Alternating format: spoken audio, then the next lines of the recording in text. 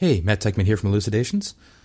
Before we get going today, I just thought I'd ask if you're a fan of the show to maybe go to our iTunes page and leave a rating and or review, and that way more people can discover it. All right, thanks.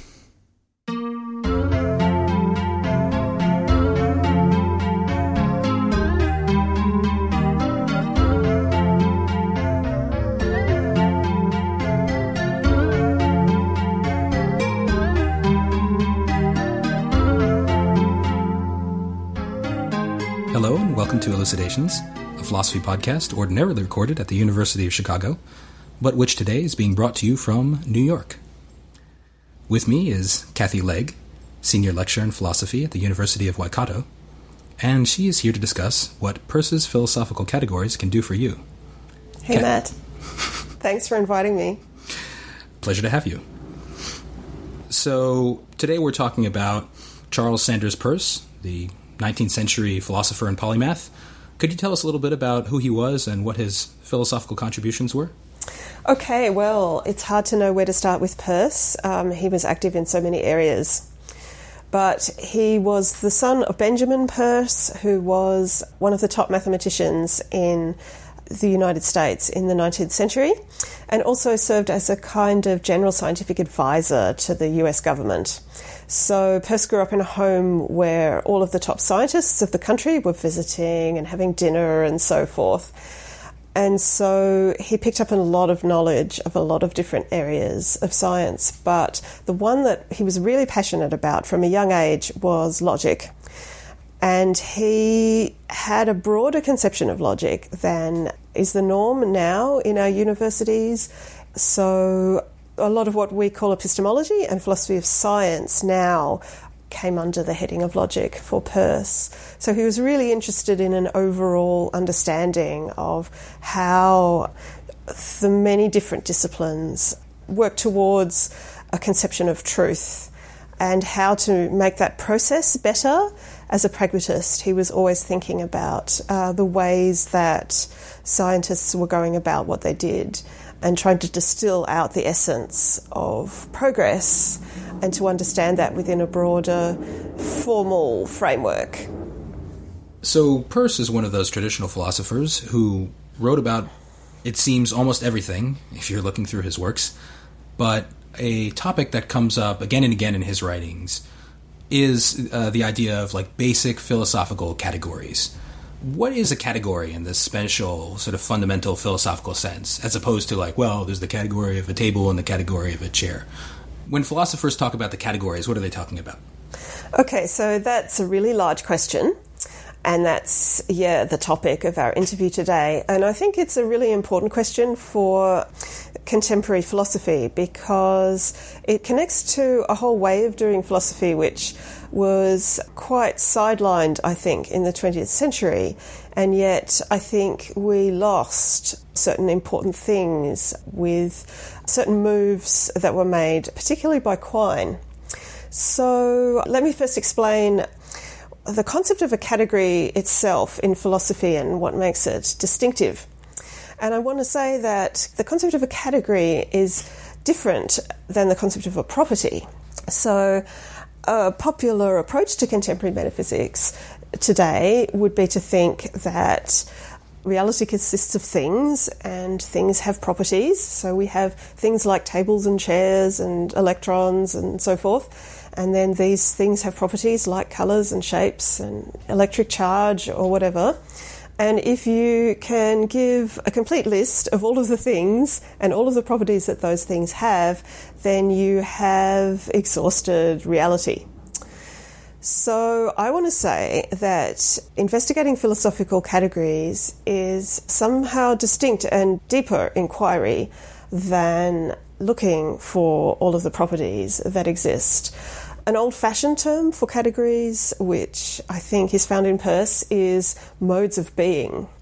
And one way to get at the idea that modes of being is distinct from investigating properties is the concept which does still survive in philosophy of the category error. So if I say to you, what colour is the number 8? Or if I say to you, the number 8 is a very yellow colour, isn't it? Then you kind of want to say that what I just said is false, but then that doesn't seem quite right either. So there seems something wrong with the question and something wrong with the answer, which is over and above just saying, well, the number 8 is yellow or the number 8 is not yellow. There's something fundamentally misguided about a question like that, at least if we take the terms literally. So that's categories. Okay, so there's this idea that became prominent in 20th century philosophy thanks to the work you mentioned of the philosopher Willard Van Orman Quine. And the idea there is that if we can just list all of the objects there are in the world and then list all the properties that each of the objects in the world have, we will have described everything there is to describe in the world. So if you take Matt, for example, he's an object in a certain sense, and he has a whole bunch of properties. So whatever, he's 5'8", and he's a human, and he's wearing a green shirt, and he lives in Chicago, and blah, blah, blah. You know, we can, in principle, write down a whole bunch of properties that Matt has.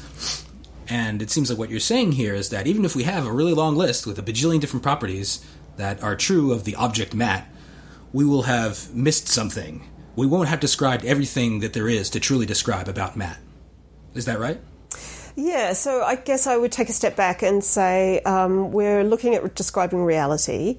So reality doesn't just consist in different things having different properties, but also different modes of being. That's part of the investigation of the most fundamental nature of reality. So Quine made a very key move when he said that he basically said there's only one mode of being.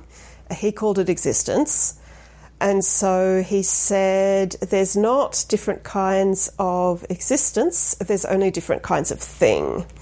And so he was, I think, consciously putting the investigation into philosophical categories into the past. And then his famous slogan, to be is to be, the value of a bound variable bracket in our best scientific theory, that was also a key move here.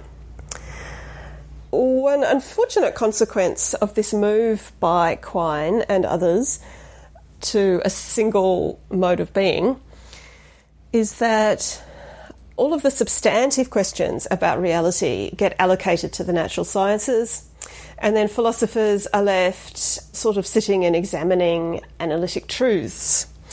And there's an interesting example of this kind of thinking in a recent interview with Peter Unger in 3am magazine, which a lot of people discussed when it came out, which seemed to many people to present quite a somehow dismaying or disappointing vision of philosophy. So in this interview, Unger says basically philosophy is a bunch of empty ideas.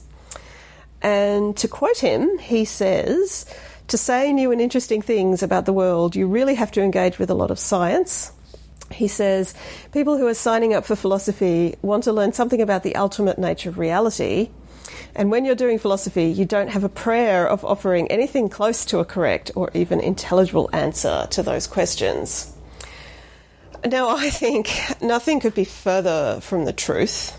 So we have a dualism, if you like, here between sort of empty analytic claims and then, on the other hand, what used to be called the synthetic claims. The claims about reality are all the business of the natural sciences. And analytic, to clarify, means true by definition. Oh, right? Sorry. Yeah. So the traditional idea of philosophy was that there was a thing called the synthetic a priori. This is what Immanuel Kant was trying to investigate, which is the role that philosophers can have in investigating the deepest nature of reality a priori, which means just by thinking about it. And philosophical categories is part of how we do that, I think. Okay, so the idea behind there being different modes of being is that it's not just that, well, there's this thing and we can ask, does it exist or not? Rather, they're kind of like different ways of existing. there isn't just existence, period. There's existence as a blah versus existence as a blah blah. Although I prefer being to existence here. So there's different ways of being, because I think the concept being is more broad in its association in people's minds. I think existence tips people towards thinking of material objects like tables and chairs. So what would be an example of a different way of being that's not existing? Yeah. So think about possibility. We think that we have a lot of knowledge about what things are possible as well as the things that actually are the case. I'm a philosopher, but I like to think that it's possible that I could have had another career. For instance, I might have been a lawyer. And it seems that we can intelligibly talk about these possibilities, and yes, they don't have the same kind of being as the things that actually are the case. And yet it does seem that, at least in some cases, we want to say some claims are true and some claims are false about what's possible. Right, absolutely. So I don't have a sister, but imagine maybe I could have had a sister if certain things in the past had turned out differently. And we can go further than that. We can say, if I had had a sister, certain things would have been true about her. For example, she probably wouldn't have been a native Swahili speaker, and so on and so forth. So a possible object, I guess, would be an example of something that has a way of being, which just means something like we can talk about it and think about it, but it doesn't exist because it isn't an actual object. Yes. Okay, so, yeah, we have these two different examples of ways of being, and Charles Sanders Peirce thought that there were three different ways of being, which he called firstness, secondness, and thirdness, which I have to say is quite a mouthful. What exactly is Peirce getting at with, let's start with firstness. Okay. So I'll just give a little bit more background. So Peirce started his early education in philosophy with reading Kant's Critique of Pure Reason over and over again, until he'd almost memorized it.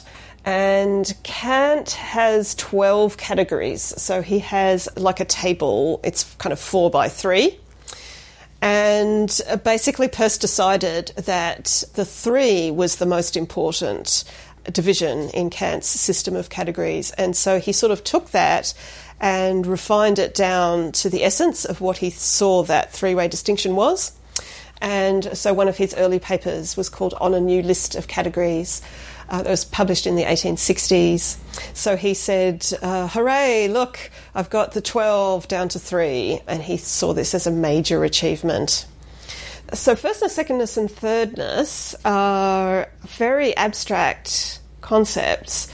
And if you like, they show up, they have different faces, if you like. So they show up in different areas of philosophy in different ways, but there's a kind of a very general structure that they all have in common. So firstness is basically, if we understand the concept logically, it's anything that's just one, just one thing in and of itself. And so it's not related to any other thing in the way that it is. So if you think, well, what are some of the things that are monadic in that way, just one thing?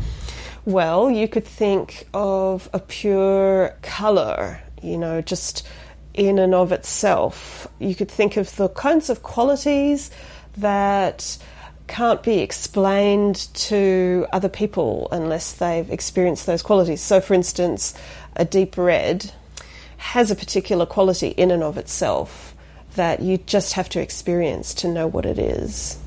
So that would be one example of firstness. So could we say that firstness is the quality that anything that's super particular has, that it's so particular there's only one of it, and it's the quality of being totally unique?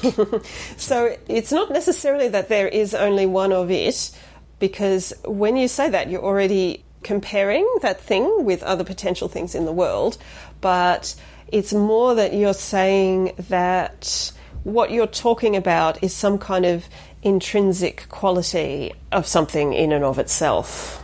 So it might be repeated, there might be more reds, but the fact that there are more reds doesn't change the redness of the red itself that you're looking at, if that makes sense. That was quite abstract distinctions here. Okay, I think we've got some examples on the table about firstness. Maybe we should move on to secondness. Okay, so secondness is dyadic. It's something that is its essence is two things interacting in some way. So if you might think about if I'm walking through a room and I bump the table, and there's that moment of shock where knee hits table and you didn't expect it, and there's a sort of a forceful kind of striking. One thing comes up against another thing, and what we're talking about is the interaction between those two things. That's a secondness.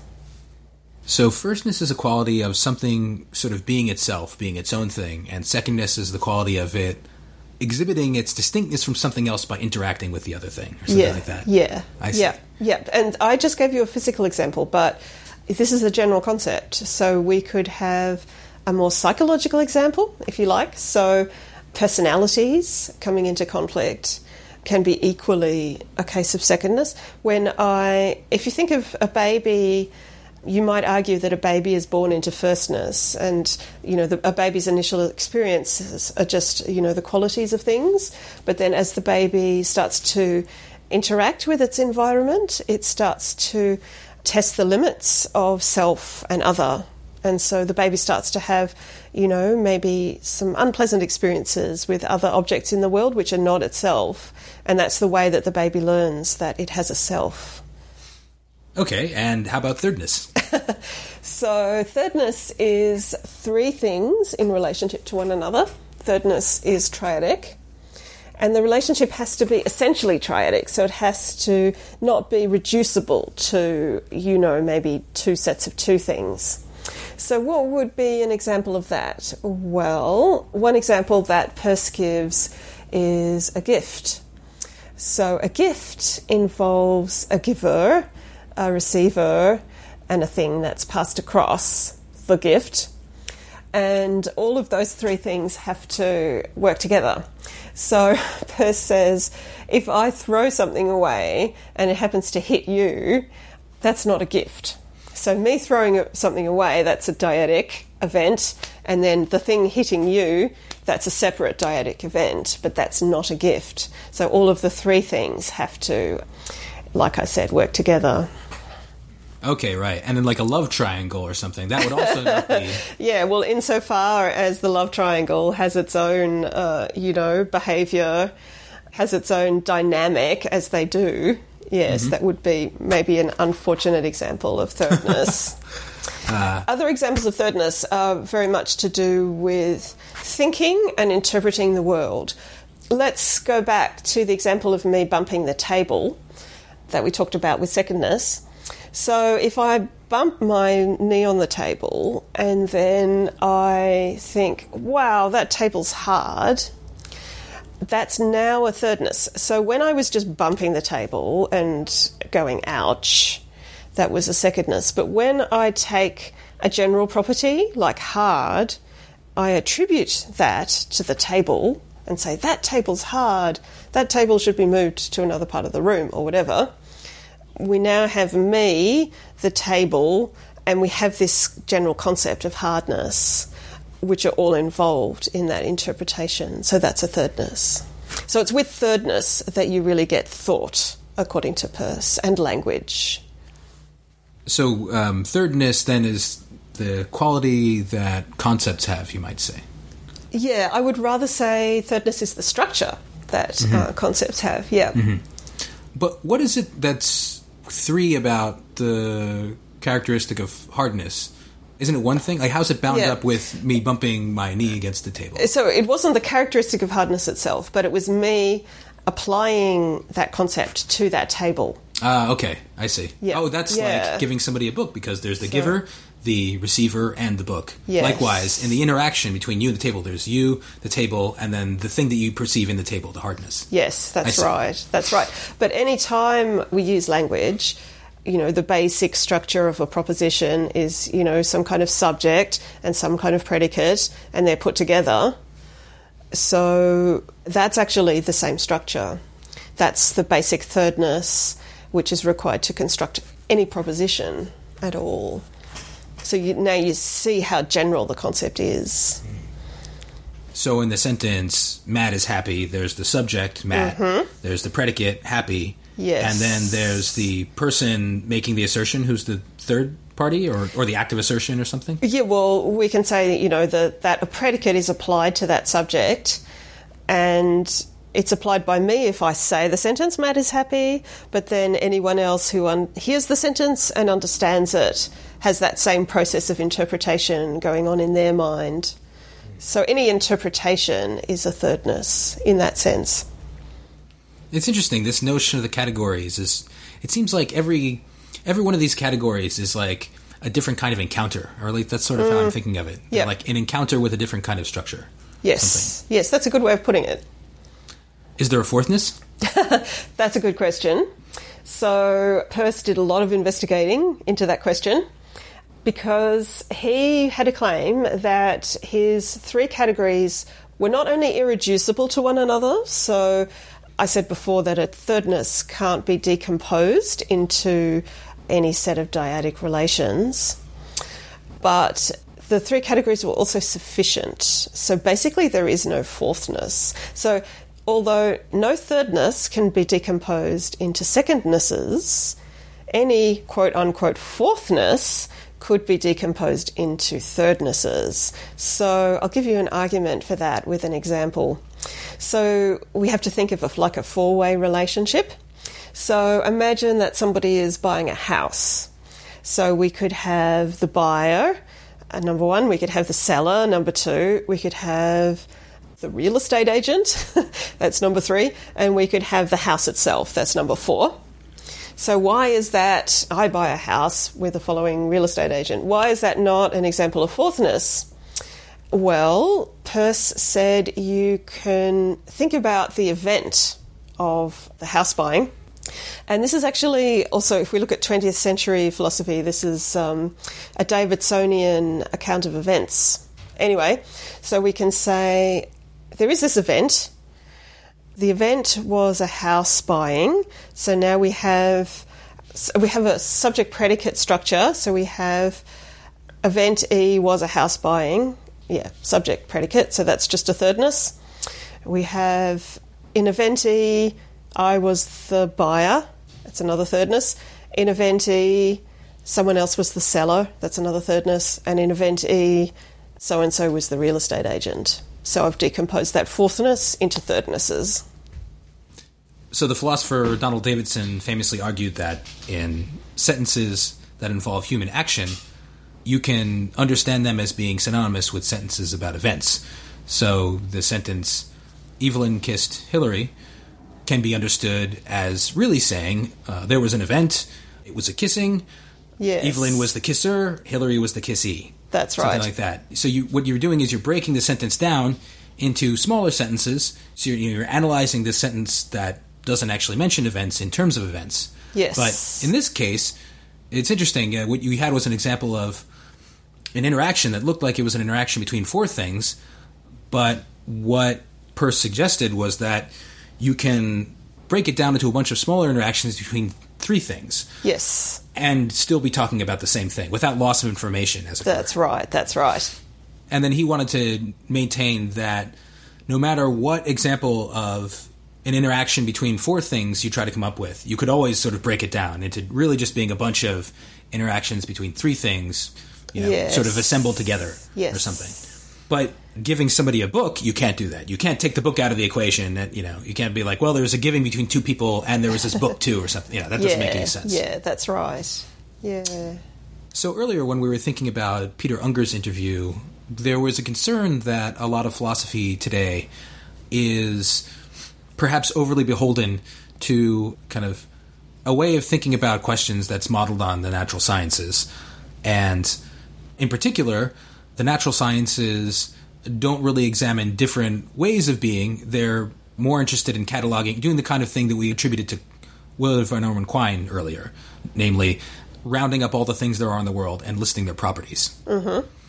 How does natural science fit into this firstness, secondness, thirdness scheme we've just been discussing? How should we understand the work of the scientist in this framework? So Peirce thought a lot about how human knowledge should be organised and, the place of the natural sciences within that. And again, some of the work that he did here seems perhaps old-fashioned from a more 20th century perspective. But nevertheless, I think it's a valuable enterprise to think about how everything fits together. So Peirce used the term architectonic, which is a term in Kant, and it's just like architecture is building a house and planning the overall structure. Architectonic is the same thing for knowledge.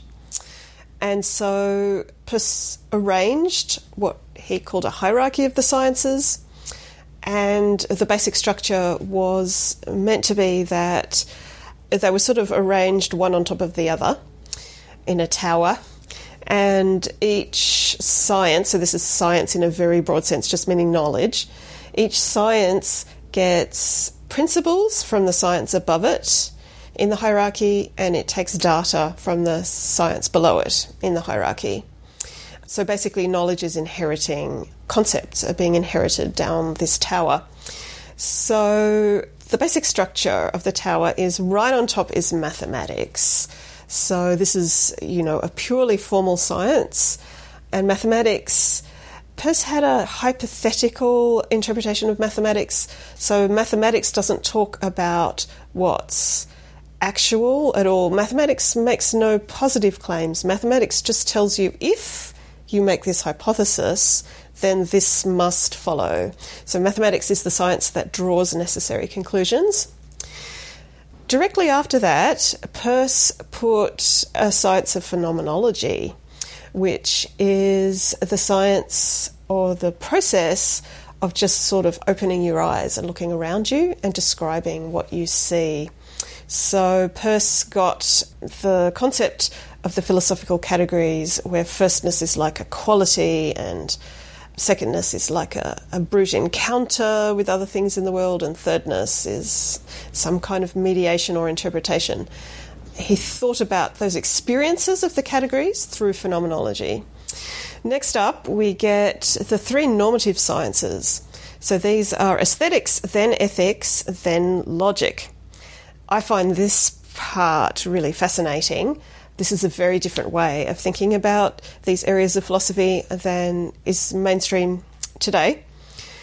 But the aesthetics, ethics, and logic, they are arranged based on the three categories of firstness, secondness, and thirdness. So they all concern the good. They're the normative sciences.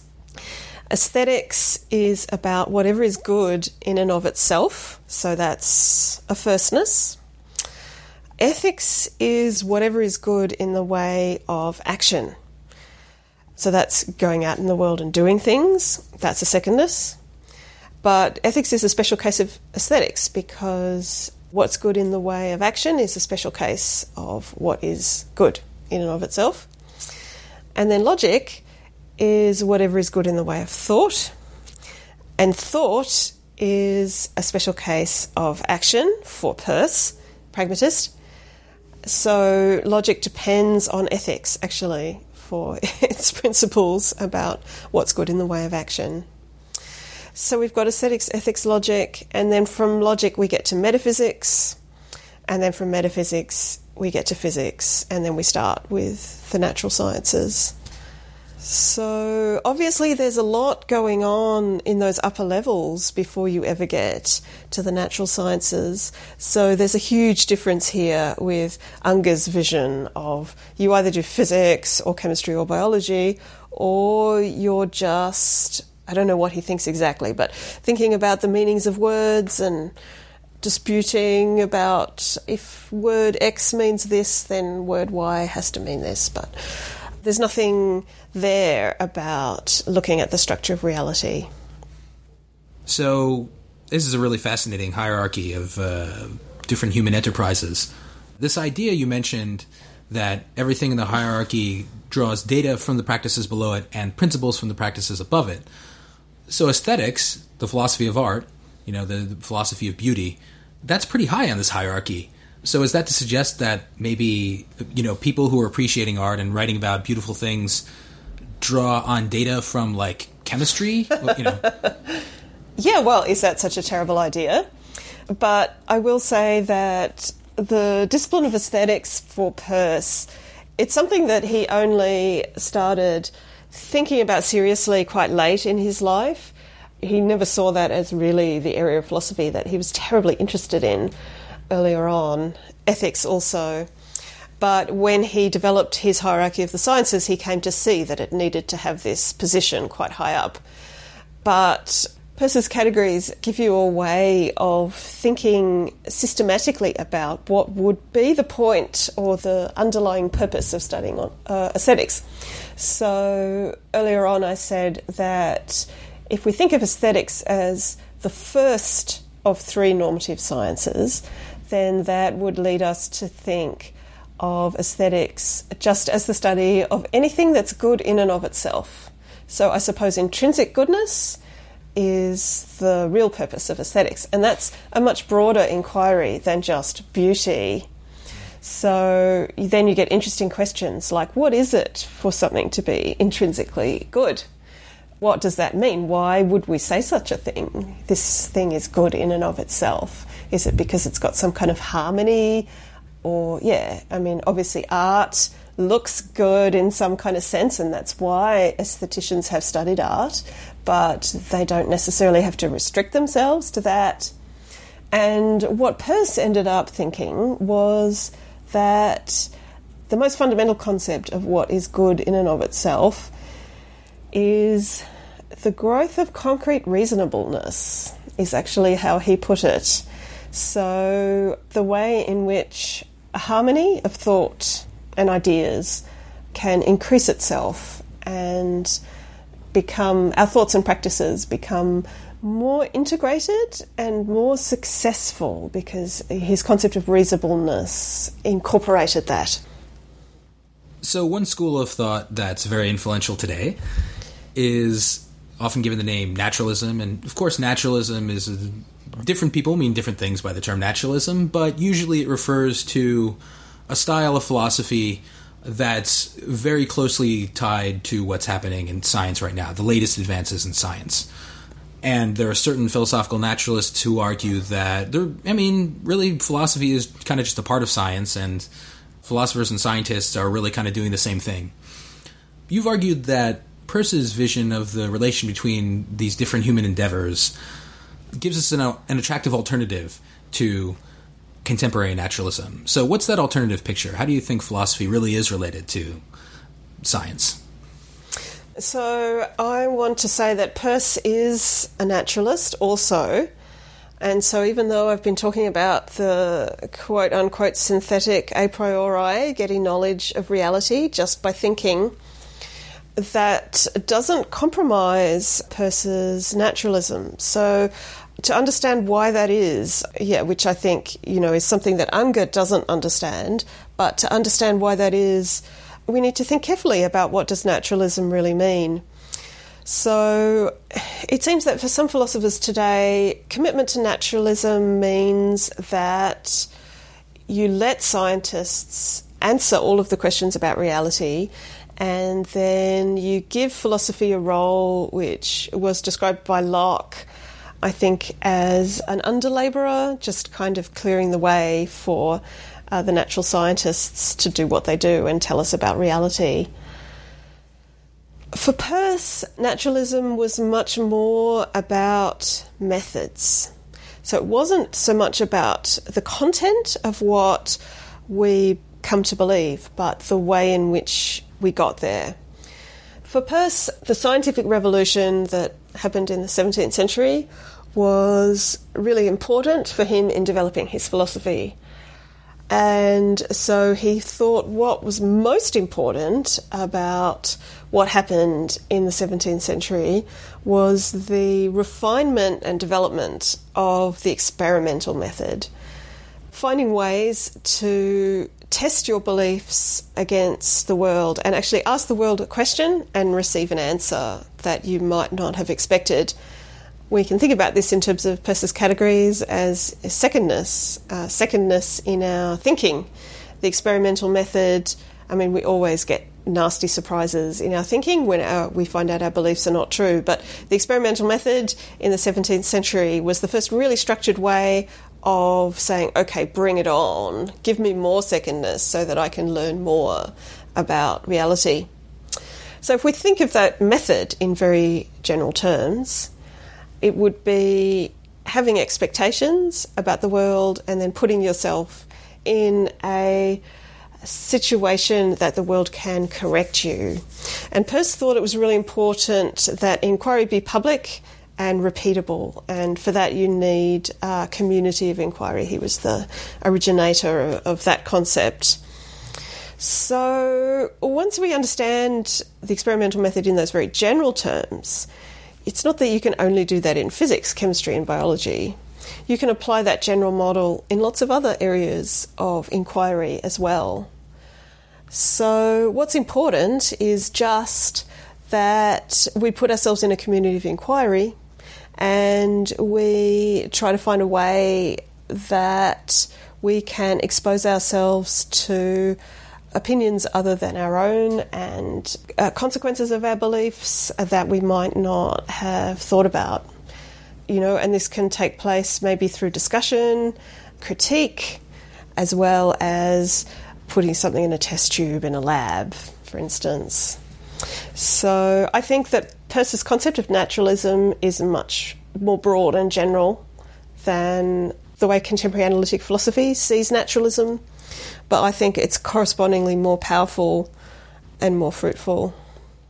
So in a way, it sounds like what he was recommending is it's similar to contemporary naturalism in that he thought it made sense for, at least in certain cases, philosophy to borrow some of the methodology from science, but he was really talking more about the methodology at a more abstract level. So it's not like philosophy should just perform electrophoresis and that's the only thing for philosophy ever to do, but really more sort of the general idea where you're observing what's the case, you're maybe coming across some surprising results, and you're talking it over with a community of other people who are independently doing the same thing. It's like that more general aspect of the method that Peirce thought philosophers should emulate. Exactly. Kathy Legge, thanks so much for joining us today. Thank you, and thank you for giving me the chance to explain firstness, secondness, and thirdness. If you have any questions about today's episode, give us a holler on Twitter at @elucidationspod. And as always, you can post a comment to our blog at Lucian, that's Lucian, lucian.uchicago.edu/blogs/elucidations. On the blog, you can also explore our full back catalog of previous episodes. Thanks again for listening.